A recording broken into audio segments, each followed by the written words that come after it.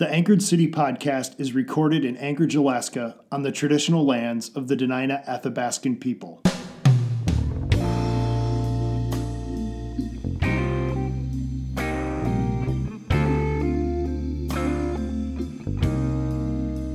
I have heard the oldest stories that the wisest man never told. And I cast aside my worries and just went digging for gold. And I will scale the highest mountains looking for the bluest blue. Thank you for checking out this bonus episode of the Anchored City podcast. There was so much good stuff in the interviews that we did for episode 6 that there was too much for one show. We thought we'd add some of the interesting bits from those interviews that we weren't able to use here. So here's some more thoughts from Shawna Larson and TJ Smith. There are oceans and there are deserts that I have yet to cross. And I have dreamed of faraway places where imagination just gets lost. And I would search the wide world over for one proverb that is true. But of all the roads I'll ever walk. Could you share a little bit with me what Native Movement does? What is the organization about? Sure. We kind of have 4 core areas that we work in. The first would be building people power. We believe that the people that are closest to the problems are closest to this, have the solutions to those problems. And so providing support to communities that are dealing with issues.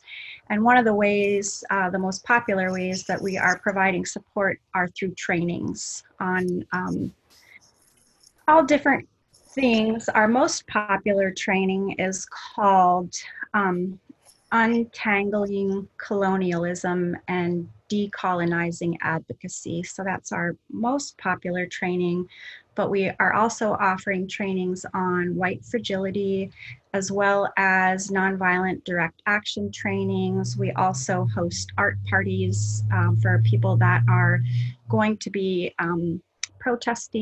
peacefully protesting, and we also work on gender justice issues, including missing and murdered Indigenous women and LGBTQAI+ issues.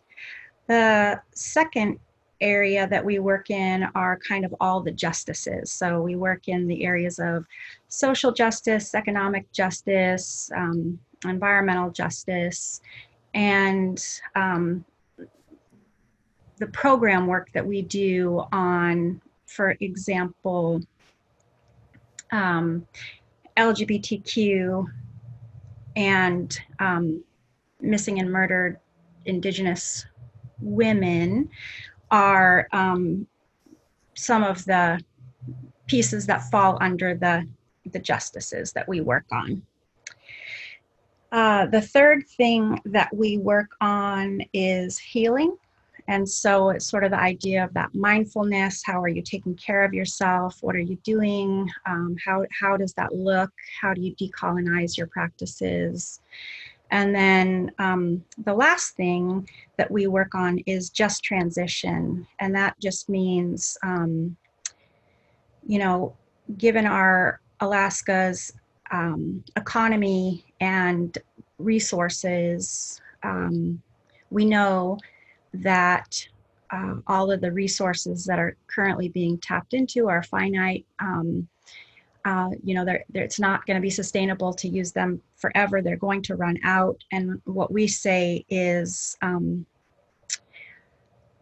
transition is inevitable, and justice is not guaranteed. And so we really try to work with our partners to help imagine and vision what the future can look like. Again, going back to the idea that the people closest to the problems are closest to the solutions as well. So looking at how those things are going to work in the future as we start to transition away from the oil and gas economy that we currently have.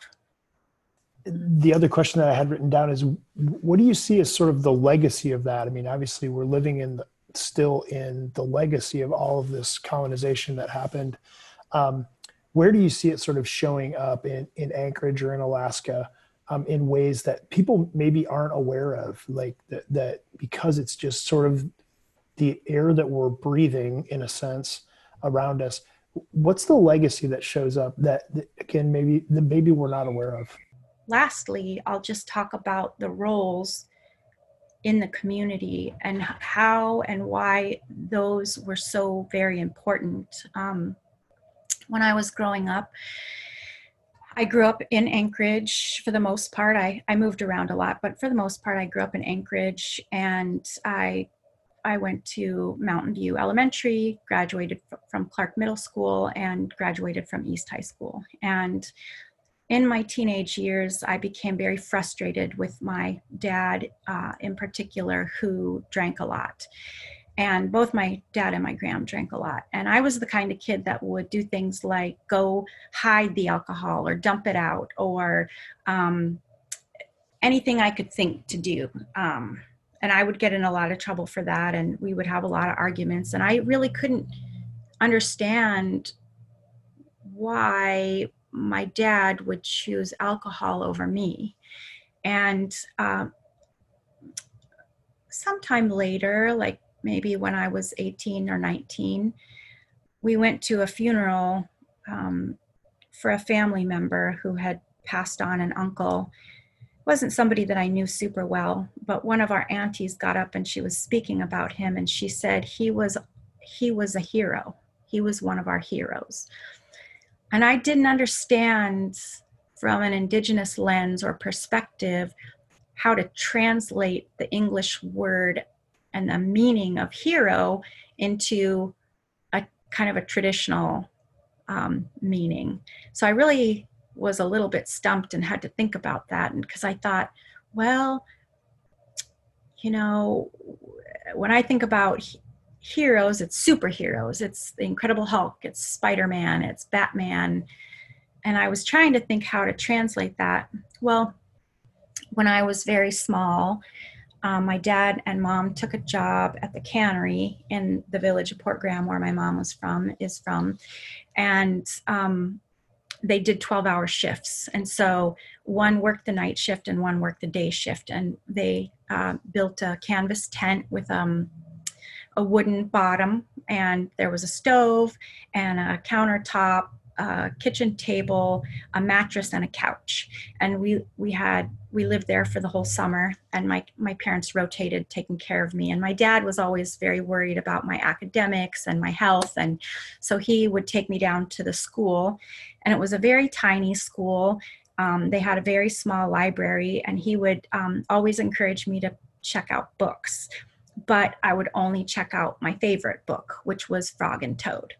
And so my poor dad had to read to me a million times, said to frog, said to toad, toad and frog, frog and toad, over and over. If you've ever read these books, you know, they sort of reference each other over and over. And my dad just one night had it. He was just like, I remember he tossed that book onto the mattress, and he was laying on the bottom of the couch, and I was laying on the top back of the couch next to the tent. And my dad said, how about I tell you a hunting story?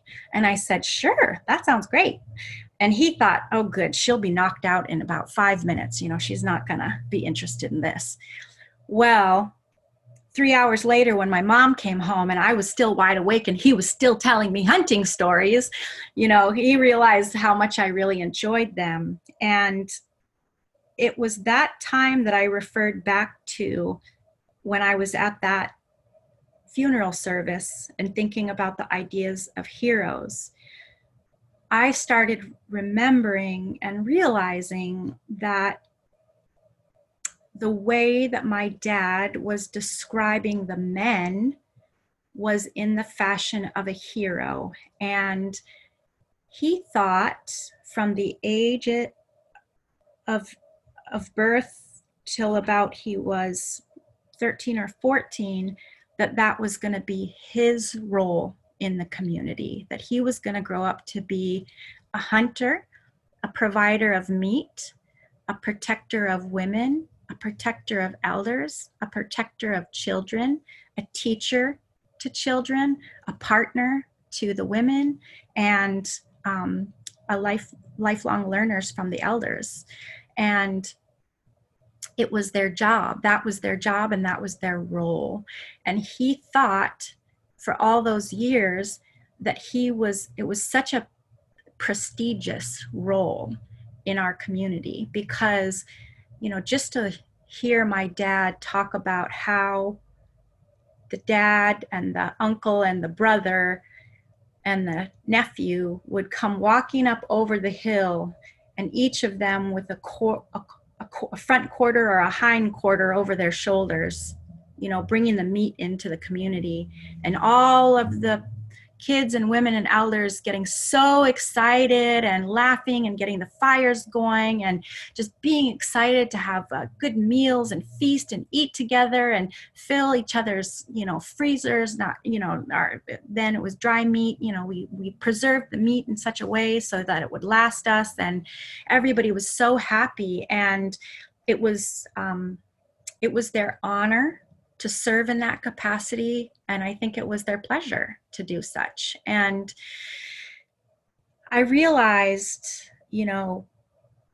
that at the age of 13 or 14, then my grandpa, who was working on the railroad at the time, was drinking and was abusing my grandma. She took the 5 kids and she moved into Anchorage, and she purchased a property, which she later sold to Mr. Brewster, and then became Brewster's department store. And then she took a job on Elmendorf Air Force Base as a telephone operator. And my dad and his siblings all got put into public school, and my dad went to Anchorage High School, which is now known as West High School. And the options for him from that school were the only option was to go into the military because of the draft and the war at that time. And so he was drafted immediately and sent off to war. And I had to really come to an understanding and a reckoning with myself and with my dad and with the alcoholism. What must it feel like to spend the first many years of your life thinking that you were going to become this honorable, prestigious person in your community, and then you end up in the US military system and at war, and seeing those kinds of things. And so now, every day when I drive by the corner of Minnesota and Spenard, and I see all those homeless, mostly men, that are on the corner. They're mostly native, they're mostly men, and they're usually drunk. There's no way for me not to think, wow, there's our heroes. Those were supposed to be our heroes. And so those are the kinds of things that I would say that we as Anchorage and we as a Western society and we as a world miss today. They're connections that can't be described or really articulated in an easy fashion without being told stories. My final question for you is just if you would be willing to share a spiritual practice or a mindfulness practice or a self-care practice, or however you term that, but whatever your practice is or practices, multiple, that you do that helps keep you centered and keeps you sustainable in the work that you do. Yes. I guess it really started when I was about 12.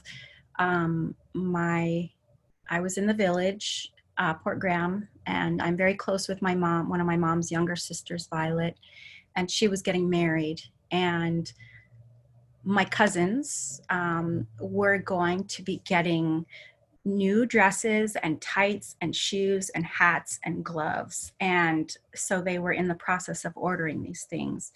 And I thought, hey, I want a new dress. And so I went to my auntie and I was like, hey, I want to do what my cousins are doing. I want to do that. And she said, well, in order to do that, you have to get baptized in Russian Orthodox way. And she said, do you want to do that? And I was 12. I said, yeah, I want to do that. Yeah. Like thinking, yes, I want new shoes. Sure. Sign me up. So I did. I became baptized and got godparents and a Russian Orthodox name and went to church for a few years. And when I was probably about 16, I really started questioning the church. Like, why do women have to wear dresses? Why can't we chew gum? Why do we have to stand and kneel through the whole service? Like, why are all these standards in such a way? Why are there no women up front? I'm asking all these questions. And so I remember I went to my Gram and I said, hey, Gram, what was our original traditional religion? And she said, sweetie, I don't know, because she said the first person that we can remember in our lineage of women, when we work our way backwards, comes to the woman Balaskulia, and she married Frank, and their last name was Nikolai. So it was already, the Russians had already come and imposed that religion in the area, and people had already started changing the way they did those practices. I personally learned about spirituality through my husband of 29 years and his mother.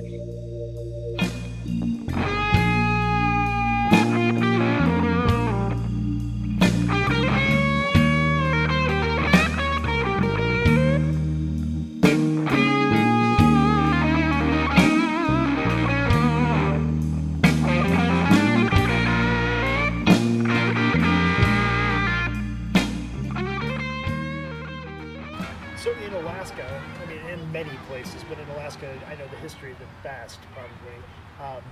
Colonization came really at the hands of the missionaries, in some ways, or at least in partnership. Is probably a better way of putting it. The government was working with missionaries in kind of this non-separation of church and state. Yes.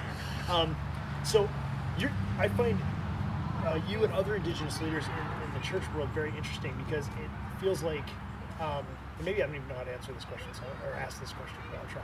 So it feels like it's inside a system that has this history that in one sense is like tearing down the culture, but also you find value apparently in the system because you continue to be part of it. So like, how do you navigate that? That's a very personal question. And I'm good. My personality is my story, and if I can help my story to help anybody else, I have no secrets. So one of the unique things for me, in the denomination, so the first thing, we have a thing called Midwinter, which I don't think we're having this coming year, but anybody can come to Midwinter, but it's literally a retreat for pastors, and it's usually in January. And my first Midwinter, I'd always heard when I worked with a parachurch organization, we're the body of Christ, we reflect Christ, da-da-da-da-da-da, but I never saw it. And my first Midwinter, I was going through personally a really hard, rough time at that point. The same organization had said, you're fired, you're not good enough, your numbers aren't big enough, so you're gone. And as I sat there, I saw some Latinos, African Americans, Asian Americans, and they were leading worship. And I started crying and went, this is what I've heard about.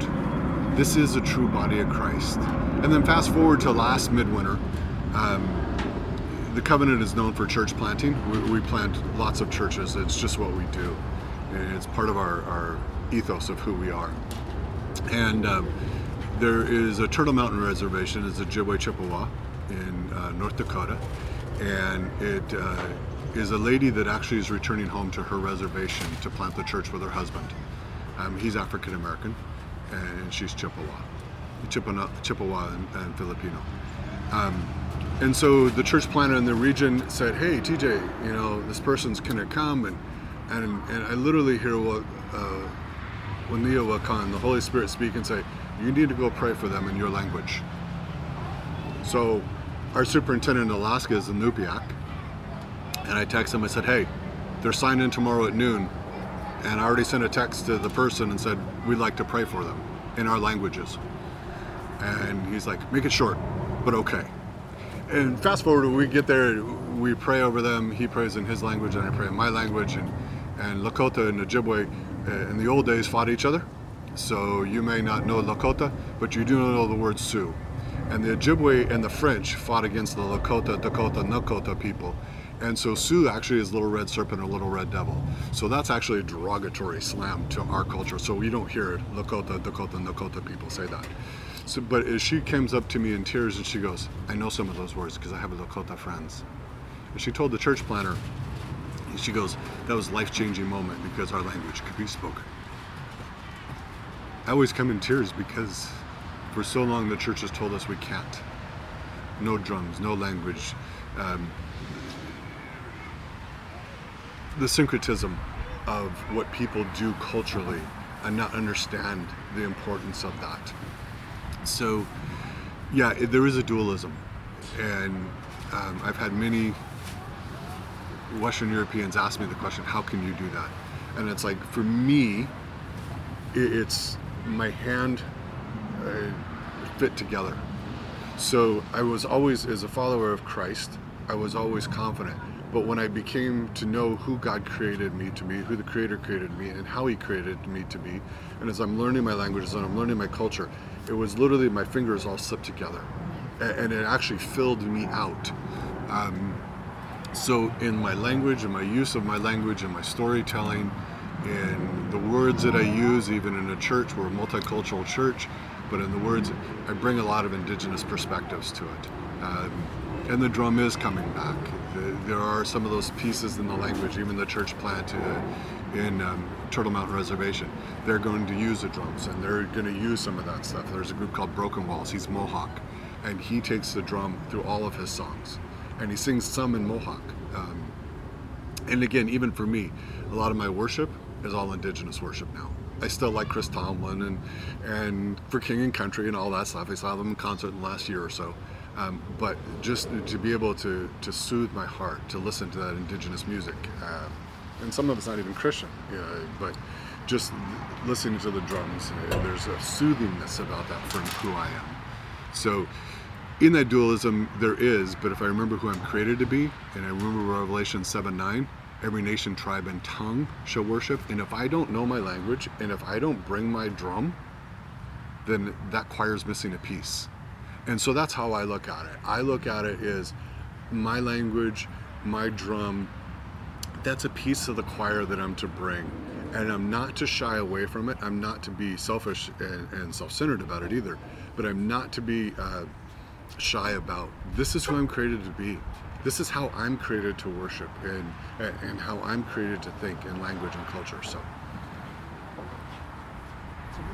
Another question I have, and you've answered this one in some ways already, talking about some of the stuff that you guys are doing, just hearing different voices, making sure people are part of the conversation, including different practices in worship, those type of things, even the idea that the denomination is going to vote on repudiating the doctrine of discovery.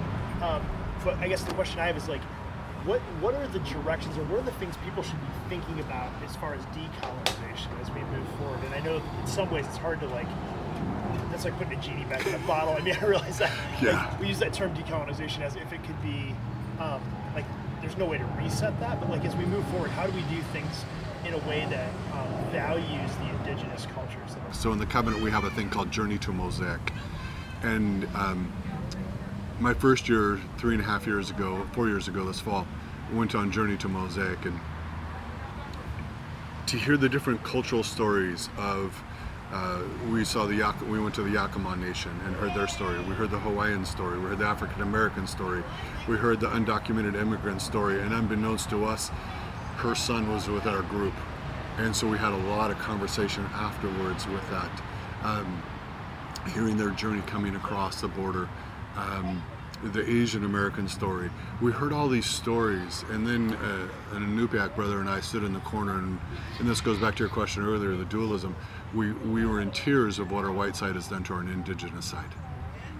But in that process, as we've spent the last 4 years walking together in that, and that would be the other thing, find someone to walk with that is a little bit older or that you can vent healthily,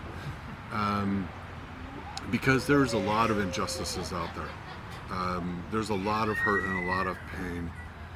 And so to have a place that you can vent, that you can process. And so he and I have continued this journey, and we continue to have these conversations. And what does that mean? What does that look like? And, you know, because of me being isolated here in Alaska, learning my language through podcasts, through CDs, through books, through my elder that anytime I'm with her, she corrects me on all the words I say wrong. He's like, you've inspired me. So he enrolled in learning Inupiaq even more, and out of Utqiagvik. So knowing whose land you're on. There's 2 apps out there that I found that are free apps that you can go, here's the land. And if you're in Canada, it'll tell you, here's the First Nation you're on, and here's all the treaties that were broken in their app from it. So it's a really different perspective that way. But to me, those are a couple things you can do. There's a Dominique Gilliard, he's part of our denomination, has a line that says, the oppressed become the oppressors. And I'm concerned that if we don't have some safe ways to process, that the oppressed, which is us, can be the oppressors, that we revert. And I don't believe that that's the way the Creator created us to be. We're supposed to live in balance. There's always tension. Like anybody who's married, we know that tension, right? There's a tension in that marriage, but when you work through that tension, it becomes stronger, it becomes healthier, and becomes better. And that's what this is. This is with the killing of George Floyd. That just has brought some of these tensions to the forefront. And we know that here. I worked for 12 years with kids at West High School. I know the tension's there, but I also know the peace that can be there when you get 4 guys of 4 different cultures, and they are true brothers. One of them just had a massive heart attack at the age of 39 and died. And when I went to his service, he was Samoan. I went to his service, and to see all the different cultures were there. So there is that hope that is there, but it's because these guys all played football together, they all did things together, they were all family together. That's really what we're called to do. And so find a way that you can do that. Don't just isolate yourself in your culture, although you need to learn your culture, as I'm doing in mine, but find ways that you can grow and be challenged and to think outside. And it goes back to the root of, who are you created to be? Culturally, who are you created to be? And in that, then I can accept others. So I guess this is a really open-ended question, but what am I missing? Like, I've been asking you questions, but like, what is there anything that's gone through your mind of like in this topic of colonization, doctrine of discovery, trying to move forward in healthier ways that we've done in the past, or how it relates to the church, any of that stuff? How it relates to the church.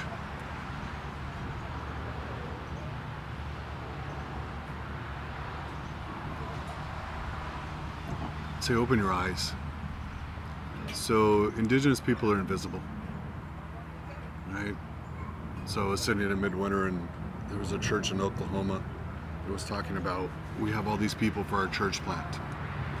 And I look at another Indigenous brother, and he goes, never once said about the Cherokee, did he? It's in the Trail of Tears.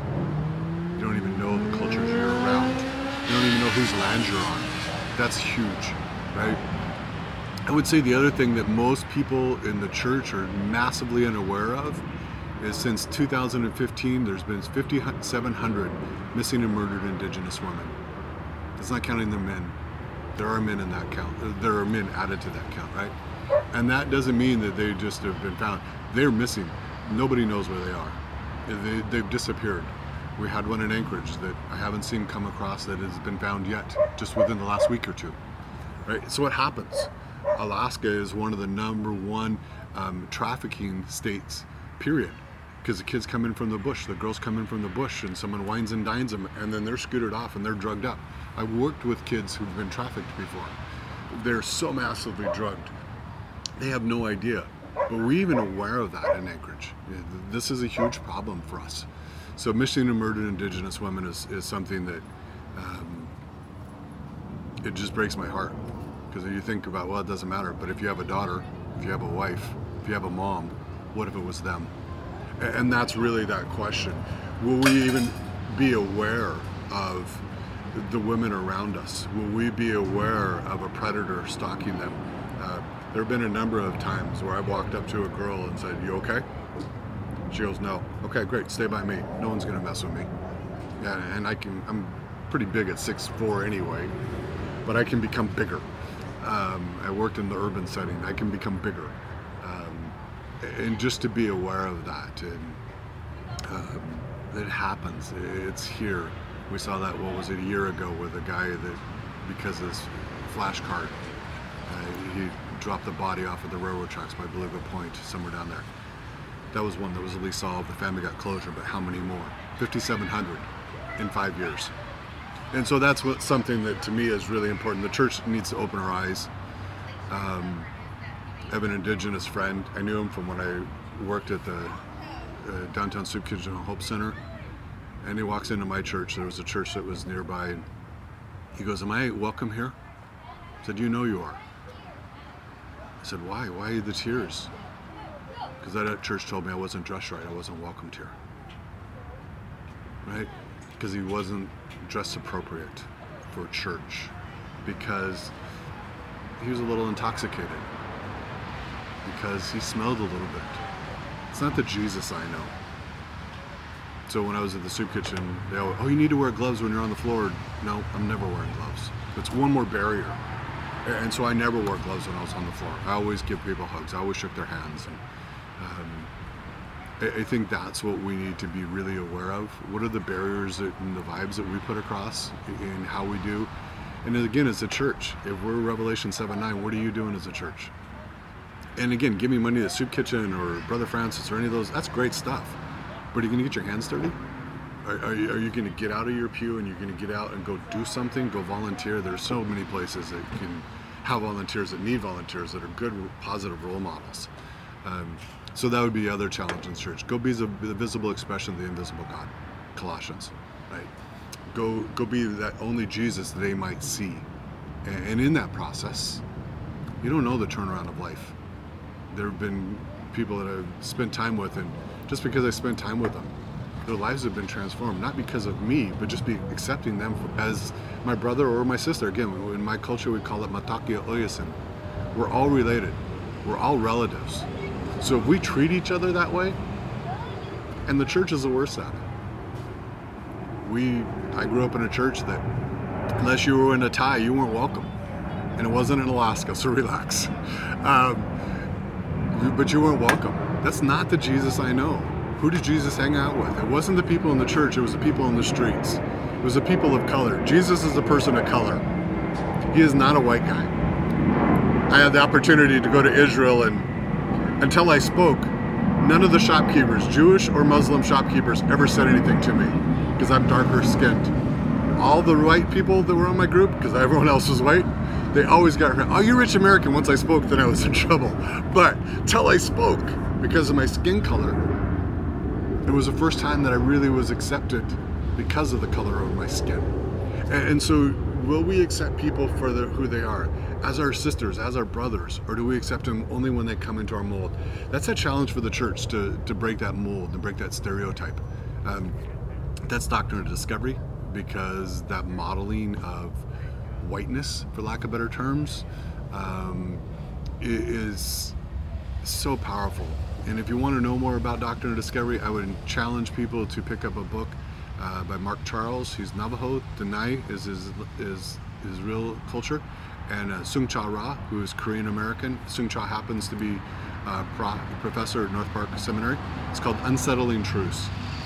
And they tell the story in there, and I think it's chapter 1, where Mark Charles was like, there was a, DC is where he lives, and there was a statue of Christopher Columbus, and it was on Columbus Day, and he goes, we've always been here, or something like, this doesn't belong, we've always been here, and he was escorted off.